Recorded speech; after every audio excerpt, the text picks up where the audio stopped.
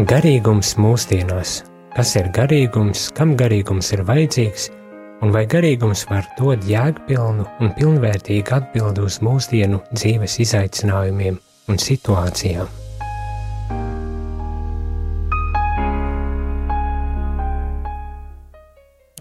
Labdien, Radio Marija klausītāji!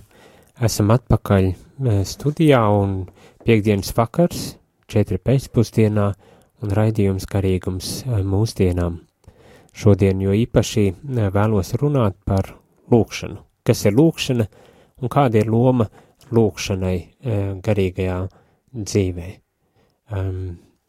Bieži vien iedomājamies, ka lūgšana ir noteiktu frāžu, formulu, atkārtošanu, noteiktu reižu atkārtošanu un tā tālāk, bet vai tā tas patiesībā ir un kādas var būt lūgšanas, kā vispirmām kārtām mēs definējam lūgšanu kā tādu. Esmu priesteris Jānis Jezuīts šeit studijā un turpinām runāt par garīguma izaugsmu un iespējām, kā arī kā atrast sev ikdienas dzīvē garīgumu tādu formu, kas tiešām atbalstītu ikviena cilvēka dzīves ceļa iešanu un dotu jēgpilnāku un pilnvērtīgāku garīgo dzīvi un cilvēcīgo arī dzīvi. Bieži vien, kad uzsākam runāt par lūgšanu dzīvi, mums šķiet, kad lūgšana ir noteikti viena kaut kāda forma, kuru nedrīkst mainīt un kurai obligāti ir jāseko, un daži brīdi arī pat izslēdzam ārā no lūgšanu klāsta, ko kristīgā tradīcija piedāvā ļoti daudz dažādas lūgšanas, vai tās būtu, piemēram, meditācija, kas ir ļoti aktuāla un šobrīd ļoti plaši pielietota dažādākās sfērās, pat tai skaitā ārpus kristietības vai reliģiskā konteksta esošās, bet ir arī daudz citas lūgšanas. Šobrīd vēlos runāt vispārīgi par lūgšanu un kā šo lūgšanu mēs varētu mēģināt saprast un kā tad to mēs varam inkorporēt savā ikdienas dzīvē. Bet pirms uzsāku diskusiju par lūgšanu, radio klausītāji ir aicināti arī ņemt dalību gan ar jautājumiem, bet līdzvērtīgi arī ar kādām pārdomām vai savu personīgo pieredzi par to, kas tad ir lūgšana un kā lūgšana var tikt izmantota gan garīgajā dzīvē, gan arī vispār cilvēcīgā dzīvē, ko lūgšana var dot man kā kristietim. Un, lai varētu ņemt dalību diskusijā, tad aicinu sūtīt jautājumus vai pārdomas atziņas uz telefonu numuru 266 77 272. Atkārtošu telefonu numuru 266 77 272. Tas ir jautājumiem vai pārdomām.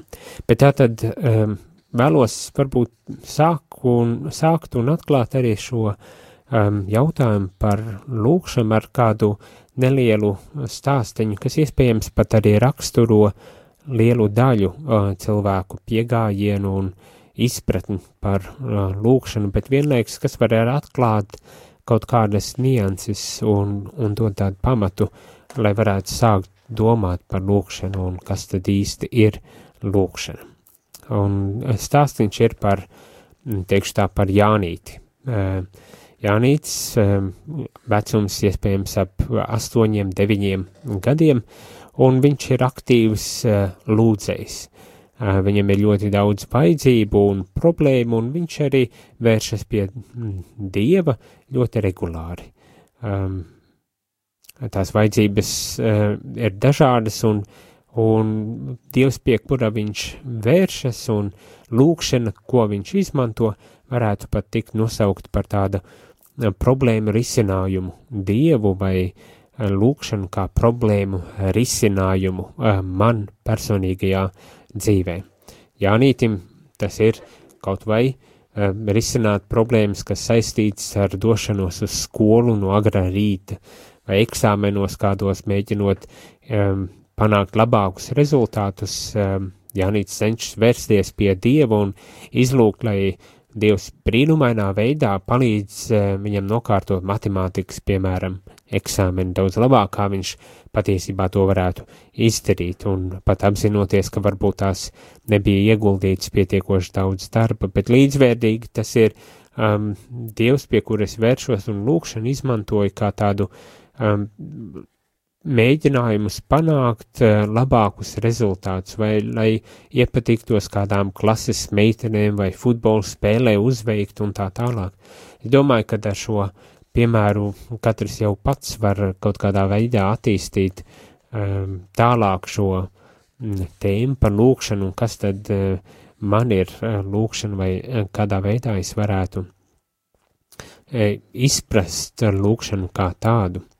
Bieži vien var arī gadīties tā, kad, un ko var vēl joprojām arī ļoti regulāri dzirdēt, kad tiek pastāstīts, iestāstīts cilvēkiem, kad, ja man ir kādas problēmas, tad tās es varēšu atrisināt, noskaitot, piemēram, vienu rožkroņu nodaļu vai veselu rožkroņu, tas ir, es sveicinātu Mariju 10 vai 30 vai cik reizes, un tad, brīnumainā kārtā visas problēmas atkritīs. Kad es izmantoju lūkšanas noteiktu skaitu, noteiktā vietā un noteiktu veida lūkšanas, lai panāktu sev vēlamo rezultātu. Tā it kā es varētu ietekmēt Dievu, noskaņot viņu pret mani labvēlīgā veidā. Dievs, pie kuras vēršos tātad ar savām vajadzībām, un savā ziņā pat gribētos teikt, lai cik nesmuks tas izklaus, bet cenšos manipulēt ar Dievu, lai panāktu vēlamo rezultātu. Un gribas teikt tā, kad, protams, kad Jānīša vecumā tas varbūt tās arī ir saprotams, jo viņš ar savu izpratni, ar savām spējām un savu piegājienu dzīvei, kā bērns tā var arī rīkoties, bet tas jau kļūst dīvaini un muļķīgi, jā, 20 gados es mēģinu rīkoties līdzīgi un lūgties uz tādu glābēju lūkšanu, kā tādu vēršanos pie brīnumainā glābēja vai dziedinātāja vai palīgi kaut kādās problēmās un izaicinājumos.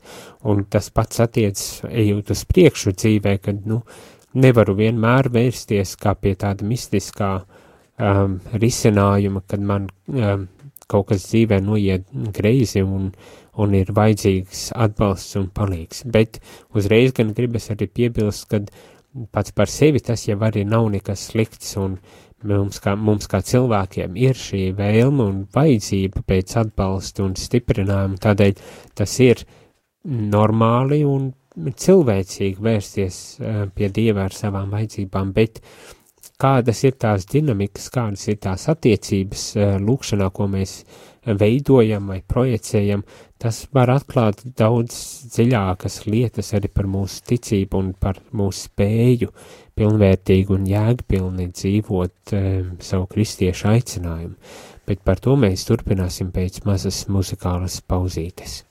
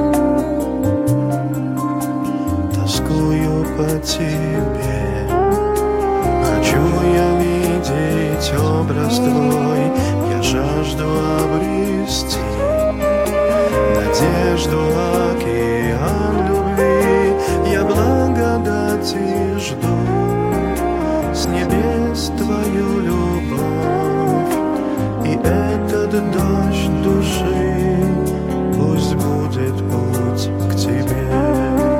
Я благодати жду, с небес Твою любовь, и этот дождь души пусть будет путь к Тебе.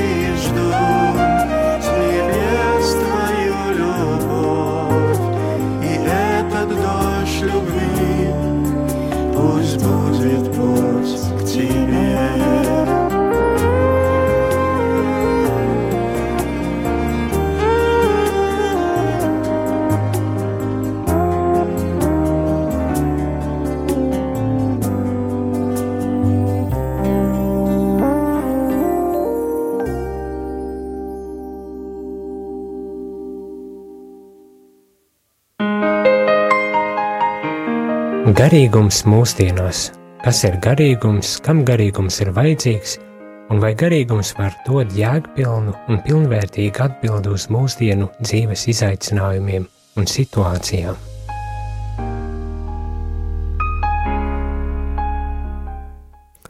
Sveicināti, esam atpakaļ studijā un turpinām runāt par lūgšanu un lūgšanas lomu garīgajā dzīvē. Vispirmām kārtām, protams, arī mēģinot saprast un definēt, kas tad īsti ir lūgšana, vai varbūt labāk pateikt būtu pārdomāt, kas tad īsti ir lūgšana.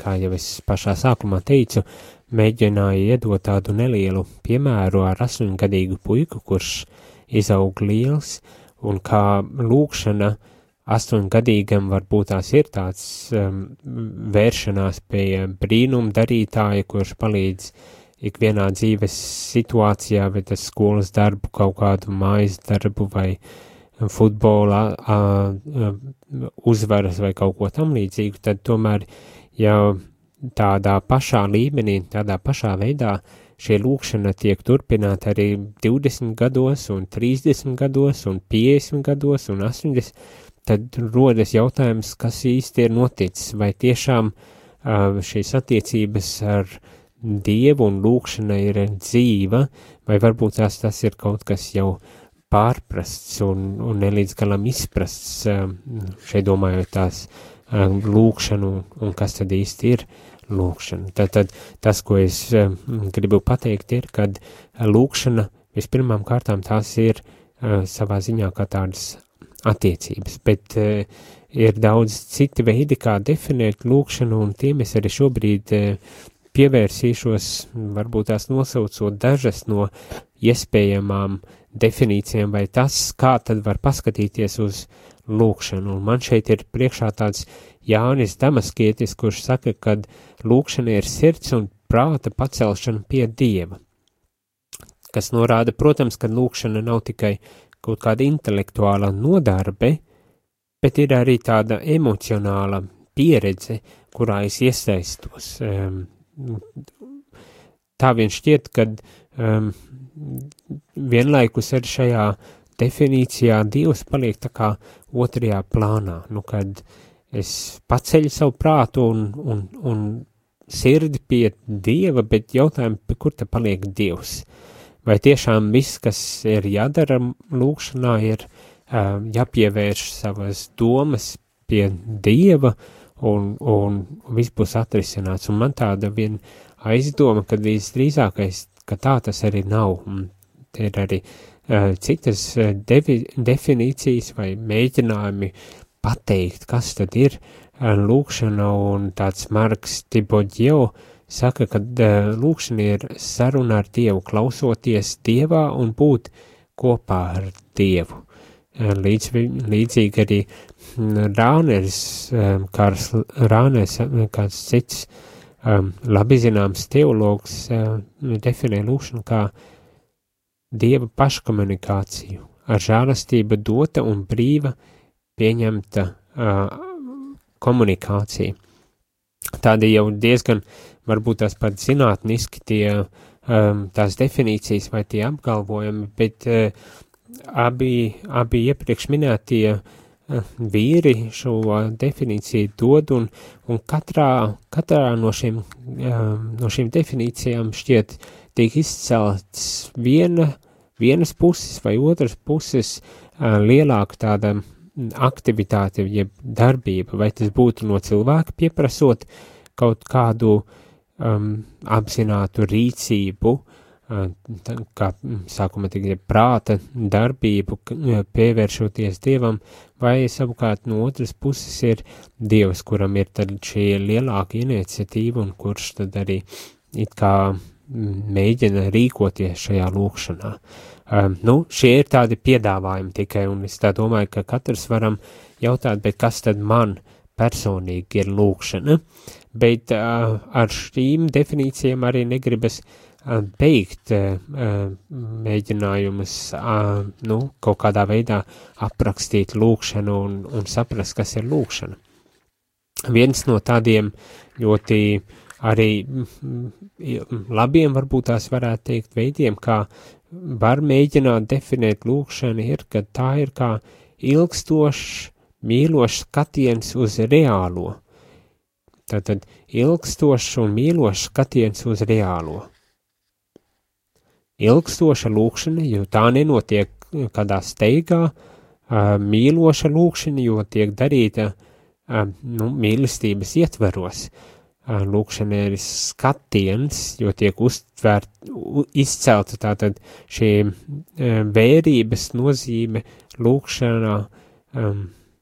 Es nemēģinu kaut kādā veidā noliegt, strīdēties, apspriest, aprakstīt kaut kādā veidā Dievu lūkšanai. Es vienkārši esmu kā cilvēks klātesošs Dieva iespējamai darbībai manā dzīvē. Bet, atkal jāsaka, šis arī ir līdzvērtīgi tāds diezgan abstrakts un tāds kaut kādā veidā mēģinājums aptvert to realitāti, kas ir lūkšana un ko nebūtu netik vienkārši var arī izdarīt.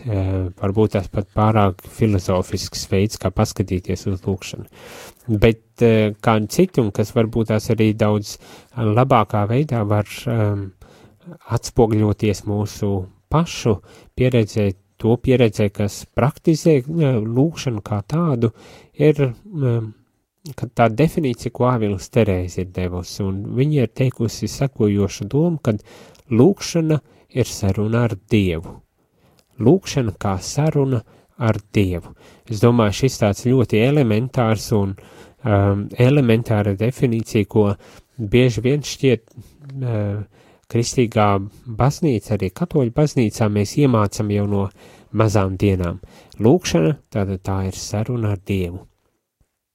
Šī tāda definīcija ir ļoti atbilstoša un laba, nereducējot lūkšanu uz tikai manu vajadzību, vēlmju un prasību izteikšanu Dievam, bet ka tā ir saruna. Tātad, ka tas ir tāds dinamisks process, kur ir no vienas puses kā tas, kurš vēlos izteikt kaut kādas domas un savas vajadzības, bet no otras puses ir arī Dievs, kurš atbild uz manām šīm vajadzībām.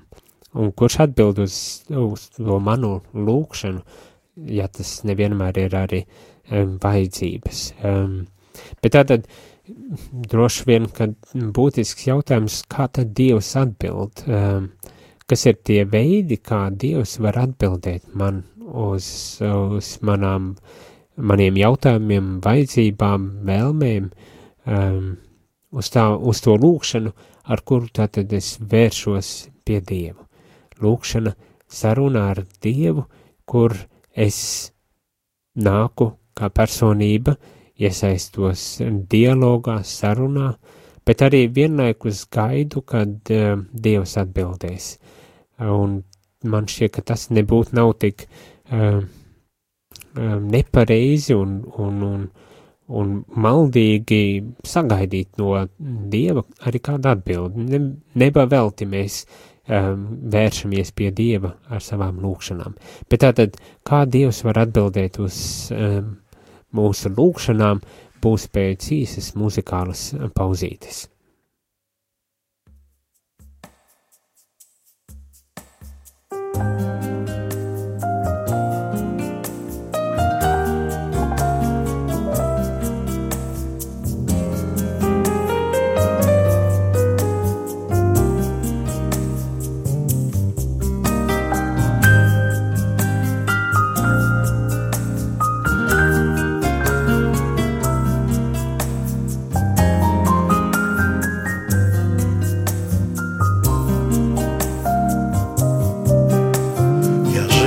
Зная, что ты меня ждешь. Ведь я искал тебя давно в своих мечтах. Ты посмотри в глаза мои печальные и улыбнись печали моей. Ты посмотри в глаза мои печальные и улыбнись печали моей. Ты моя любовь, моя надежда, ты моя любовь, мой свет души. Я хочу ответить на зов твоей любви.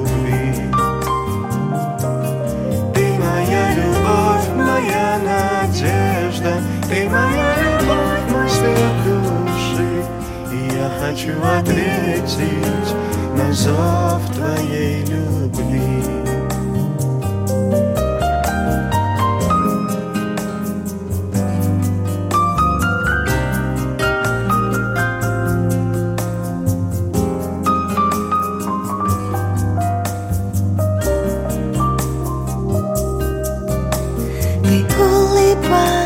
Рассказываешь мне,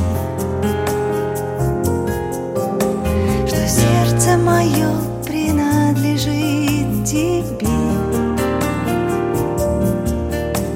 Тебе лишь доверяю я жизнь свою, тебе дарю заветные мечты. Тебе лишь доверяю я жизнь свою, тебе дарю заветные мечты. Ты моя любовь, моя надежда, ты моя любовь, мой свет души. И я хочу ответить на зов твоей любви. Ты моя любовь, моя надежда, ты моя любовь, мой свет души. И я хочу ответить на зов твоей любви.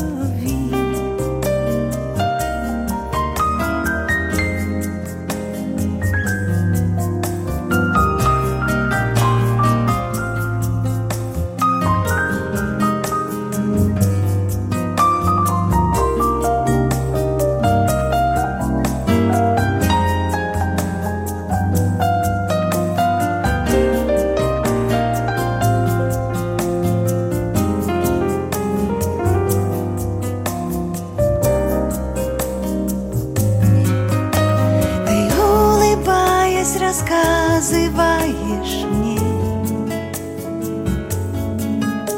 что сердце мое принадлежит тебе. Тебе лишь доверяю я жизнь свою, тебе дарю заветные мечты. Тебе лишь доверяю я жизнь свою, тебе дарю заветные мечты. Ты моя любовь, моя надежда, ты моя любовь, мой свет души, и я хочу ответить на зов твоей любви. Ты моя любовь, моя надежда, ты моя любовь, мой свет души, и я хочу ответить на зов твоей любви. Хочу ответить на зов твоей любви.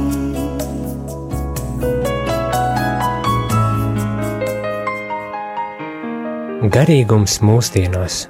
Kas ir garīgums, kam garīgums ir vajadzīgs, un vai garīgums var dot jēgpilnu un pilnvērtīgu atbildi uz mūsdienu dzīves izaicinājumiem un situācijām?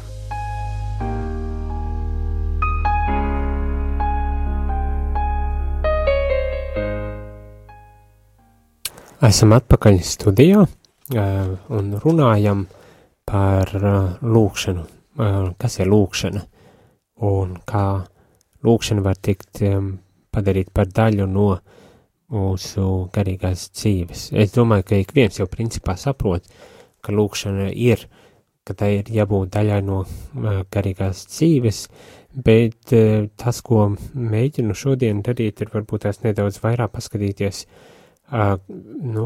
kas tad īsti ir lūkšana, un varbūt tās pat nedaudz pavērt skatienu plašāk, kā iespējams līdz šim mēs uztvērām un sapratām lūkšanu. Un pirms brīža tad es arī mēģināju piedāvāt dažādas definīcijas, kā varētu aprakstīt un definēt šo lūkšanu, kur dažas no šīm definīcijām bija diezgan tādas, teorētiskas un, lai arī iespējams labas, tomēr nevienmēr tik ļoti labi arī palīdz saprast, kas tad īsti ir šie lūkšana, un kā viena no beidzamām minēju Aviles Terēzu, kad lūkšana ir saruna ar Dievu, bet ir arī cits veids, kā varbūt tās definēt lūkšanu, un iespējams pat vienkāršāk, un te par laikā daudz dziļāk, un tas ir, kad lūkšana tiek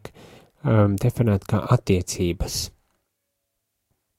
Attiecības līdzvērtīgi kā ar jebkuru cilvēku mums ir attiecība, mēs varam veidot arī attiecības ar Dievu. Un tas, lai arī notiek ļoti daudzos un dažādos veidos, tomēr lūkšana kristīgajā tradīcijā ir viens no tiem veidiem, kad es ļoti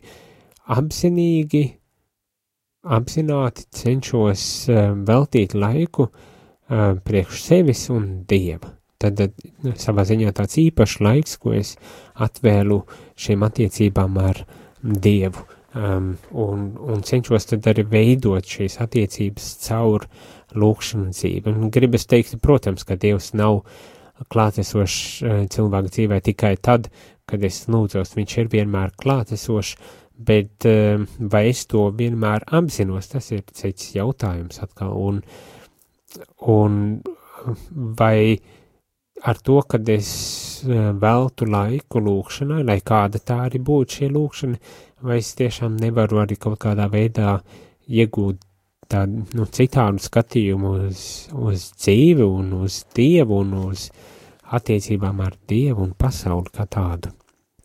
Bet tātad pievēršoties lūkšanai un mēģinot aprakstīt lūkšanu kā attiecības, tad ir pāris tādas lietas, kas šķiet uzreiz arī parādās un kas varbūt tās arī var palīdzēt pārdomāt par lūkšanu un tās nozīmi ikviena kristieša dzīvē un ikviena cilvēka dzīvē, kurš izvēlas lūkšanu.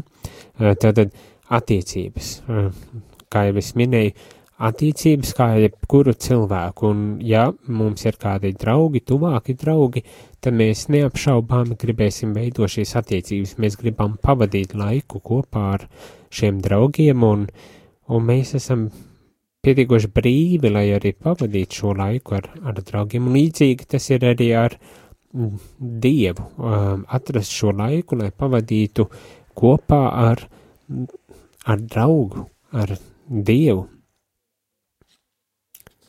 Tātad tas nozīmē, tā ir gan saruna, kurā es mēģinu izteikt savas vajadzības, vēlmes un ilgas, kādas problēmas un sirds sāpes un tā tālāk, bet vienlaikus es arī klausos, ka tad šai otrai pusē lūkšanā, tātad Dievam, ko viņš grib man pateikt un uz kurien viņš mani grib virzīt savā ziņā.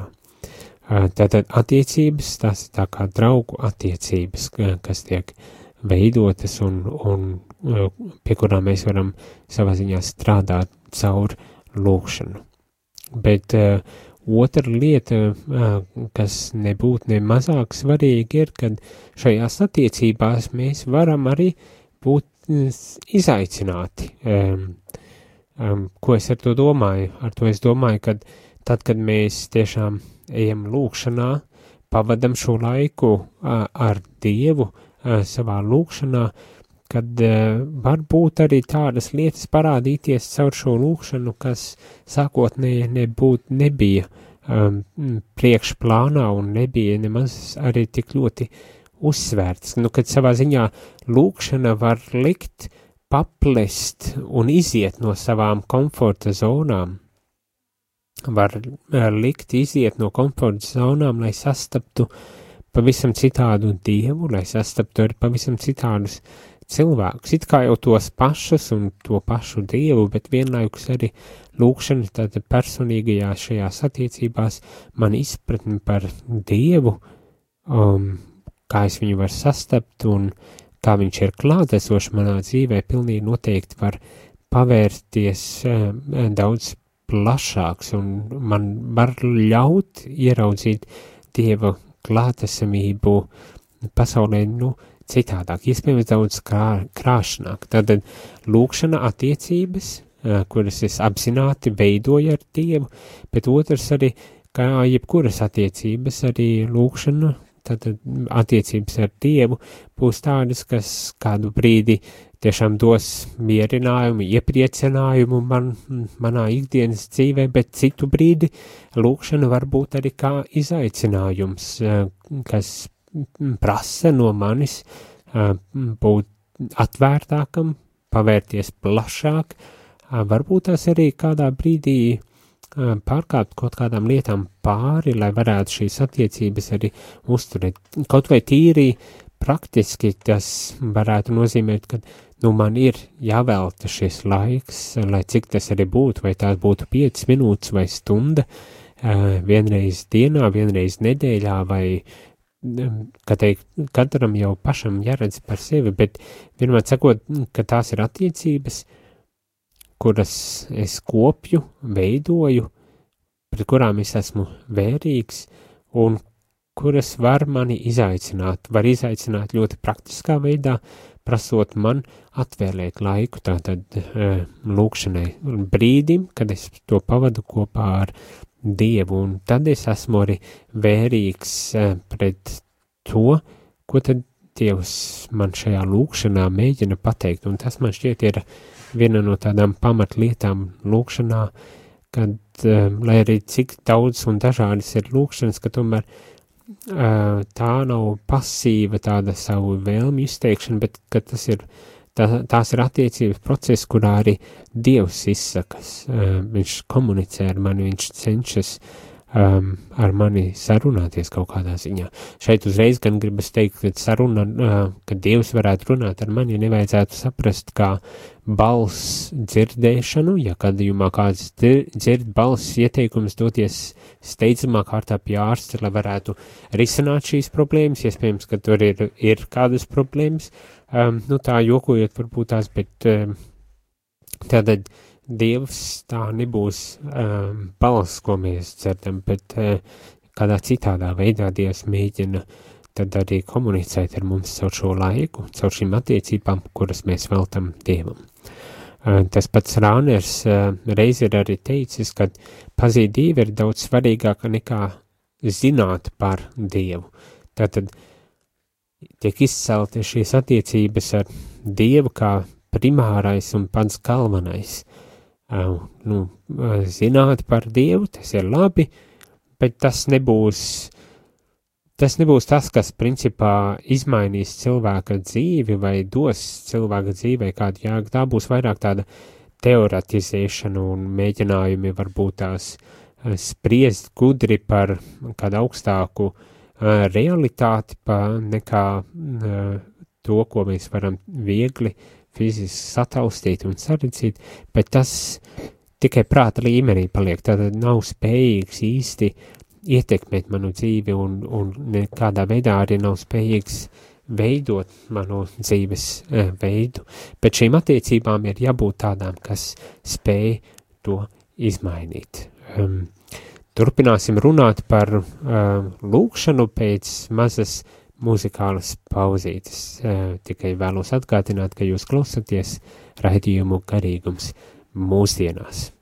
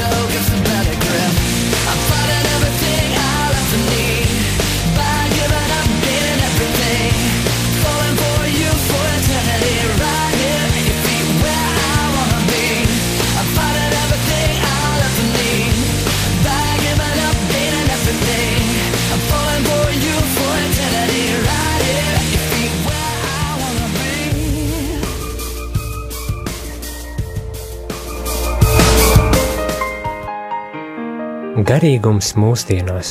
Kas ir garīgums, kam garīgums ir vajadzīgs, un vai garīgums var dot jēgpilnu un pilnvērtīgu atbildi uz mūsdienu dzīves izaicinājumiem un situācijām?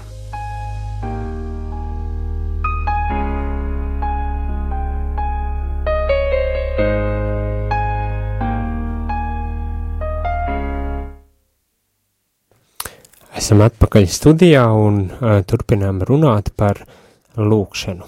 Un, kā jau teicu, lūkšana, viens veids, kā definēt to, ir, ka tās ir attiecības.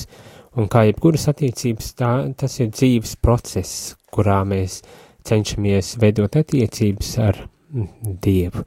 Gan piedzīvojot labus, skaistus mirkļus, gan arī piedzīvot kādus grūtus un tumšākus mirkļus. lūkšana, kas var mūs izaicināt, ja mēs esam tiešām godīgi un veltām laiku lūkšanai. Bet vēl kāds cits aspekts, ko lūkšana kā attiecības prasa no mums, ir būt godīgiem. Godīgums tā ir savā ziņā, gribas teikt, kā viena no pamatprasībām.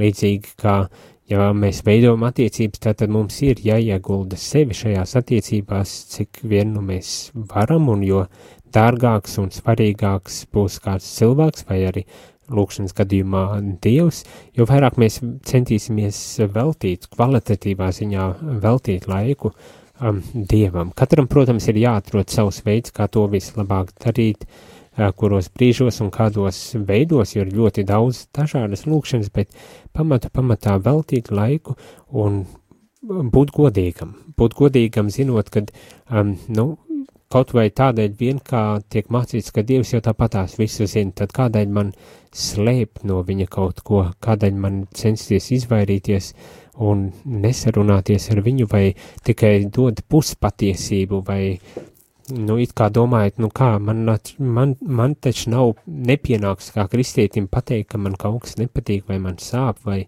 esmu aizvainojies, vai dusmīgs, vai tas būtu uz līdzcilvēkiem vai Dievu, kad varbūt tās tieši to man arī ir jādara, ja tas ir tas, kur es atrodos, tad iespējams, ka man arī vajag nebaidoties aizvainot Dievu, tad ir pateikt, ka es esmu tādā stāvoklī, un tad gaidīt atbildi no Dieva. Tās ir tās godīgās attiecības, kas var būt tiešām arī pilnvērtīgas un jēgpilnas, jo citādi, ja mēs noklusējam, ja mēs nesakam patiesību un ja mēs izvairamies runāt par sev būtiskām lietām, vai tās būtu vajadzības, vēlmes, sāpes, ciešanas, kāda prieka un tā tālāk, tad mēs savā ziņā nozogam kaut ko no šīm attiecībām. Un kādā brīdī, kā jebkurām attiecībām, ja tajās nav godīguma, savstarpējās attiecībās nav godīguma, tad viņas pamazītiņām, gribas pateikt, atmirst, jo nav dzīvības, nav enerģijas, nav pamatos, kā principā balstīties. Un tas attiecas arī attiecībā uz lūkšanu, būt godīgam, jo, citādi jau nav iespējas īsti veidotamies attiecības. Bet kāds cits elements, ar ko es arī noslēgšu, šodien ir, kad mums ir arī jāklausās, klusums un klausīšanās tajā, ko tad Dievs no otras puses varētu teikt vai komunicēt ar mums, ir arī būtiska sadaļa. Mēs nevaram tikai runāt un izteikt savas vajadzības, nemaz neieklausoties Dievā, kādā veidā viņš atbild un kas tad ir šī Dieva atbilde. Un, protams, tas tie veidi, kā Dievs atbild, atkal gribu uzsvērt, tā nav kāda balss vai zīme, kura pēkšņi nokrīt no nezinu kurienes, bet tā ir vairāk šīs lūkšanas laikā piedzīvotā, vai tā ir tāda atziņa, kas atnāk, vai emocija, kas parādās, kad es lasot, piemēram, Bībeles fragmentu, meditējot, piedzīvo kaut kādu savu veidu tādu prieku un mieru savā sirdī, vai tās būtu kaut kādas atziņas, kas kaut kādā veidā lūkšanas laikā atnāk pie manis, vai no atmiņas man parādās kaut kāda atmiņas zipsnis, kas dod noteiktu atbildi uz kādiem jautājumiem, vai varbūt tās nebūtu tik skaidri, nemaz tas nav, bet tomēr parādas kaut kas manā lūkšanas laikā, kas liek man aizdomāties par kaut ko dziļāku, jēgpilnāku, tās pašas, kā jau teicu, arī jūtas, kas parādas, varbūt tās, vai tās ir pozitīvas, vai dažbrīd varbūt tās pat arī netik pozitīvas, bet tomēr, kas izraisa manī kādu procesu, kas liek man jautāt un interesēties par kādām lietām aizvien dziļāk un vairāk pilnvērtīgāk, kad bieži vien to mēs uzskatām par izklaidību, no kā ir jāizvairas, bet ļoti iespējams, kad tas ir Dievs mēģina ar mani runāt, un ja es to noignorēju, neesmu vērīgs pret šo procesu manas lūkšanas laikā, kad es varu palaist iespēju būt ar Dievu, es varu palaist iespēju garām ieraudzīt Dievu un ieaicināt viņu manā dzīvē. Un arī gribas teikt, ka principā ar šo tādu lūkšanas izpratni varam arī redzēt, ka lūkšana ir tāds dzīves process, kurā es varu veidot šīs attiecības, kurā es varu atjaunoties, kur es varu atvērties un būt savā ziņā izaicināts kaut kādā ziņā par maniem priekšstatiem, aizspriedumiem, domām, izjūtām pret daudzām lietām pasaulē, pret sevi un tā tālāk, un vienlaiks rast sevī spēku, lai varētu citādākā veidā paskatīties uz dzīvi, uz garīgo dzīvi un arī tīri cilvēcīgo dzīvi, rast šo spēku un dzinuli, lai varētu turpināt dzīvot kristīgo dzīvesveidu. Diemžēl laiks mums jau iztecējis, un tik vēlos teikt, ka lūkšana ir tāda lieta, par ko būtu vērts vēl daudz runāt, un padomā ir arī pievērsties daudz konkrētāk, jo tādai lūkšanai, ko sauc par meditāciju. Ņemot vērā to, ka bieži vien par meditāciju katoļu kontekstā vismaz mēs dzirdam daudz negatīvi, vēlos palūkoties uz meditāciju arī no kristīgā viedokļa un parādīt, ka meditācija, tā lūkšanas forma ir klātesoša ar kristīgajā tradīcijā, katoļu tradīcijā un cik viņā varbūt tās noderīga un laba var būt kādiem cilvēkiem. Ar to vienmēr sakot izceļot, ka ir ļoti daudz dažādas lūkšanas un katram mums ir jāatrod tā vislabākā un piemērātākā tieši mums, kas būs atkarīgs no situācijiem, kontekstiem, raksturā, temperamentiem un tā tālāk. Bet par to mēs runāsim jau nākošajās reizēs.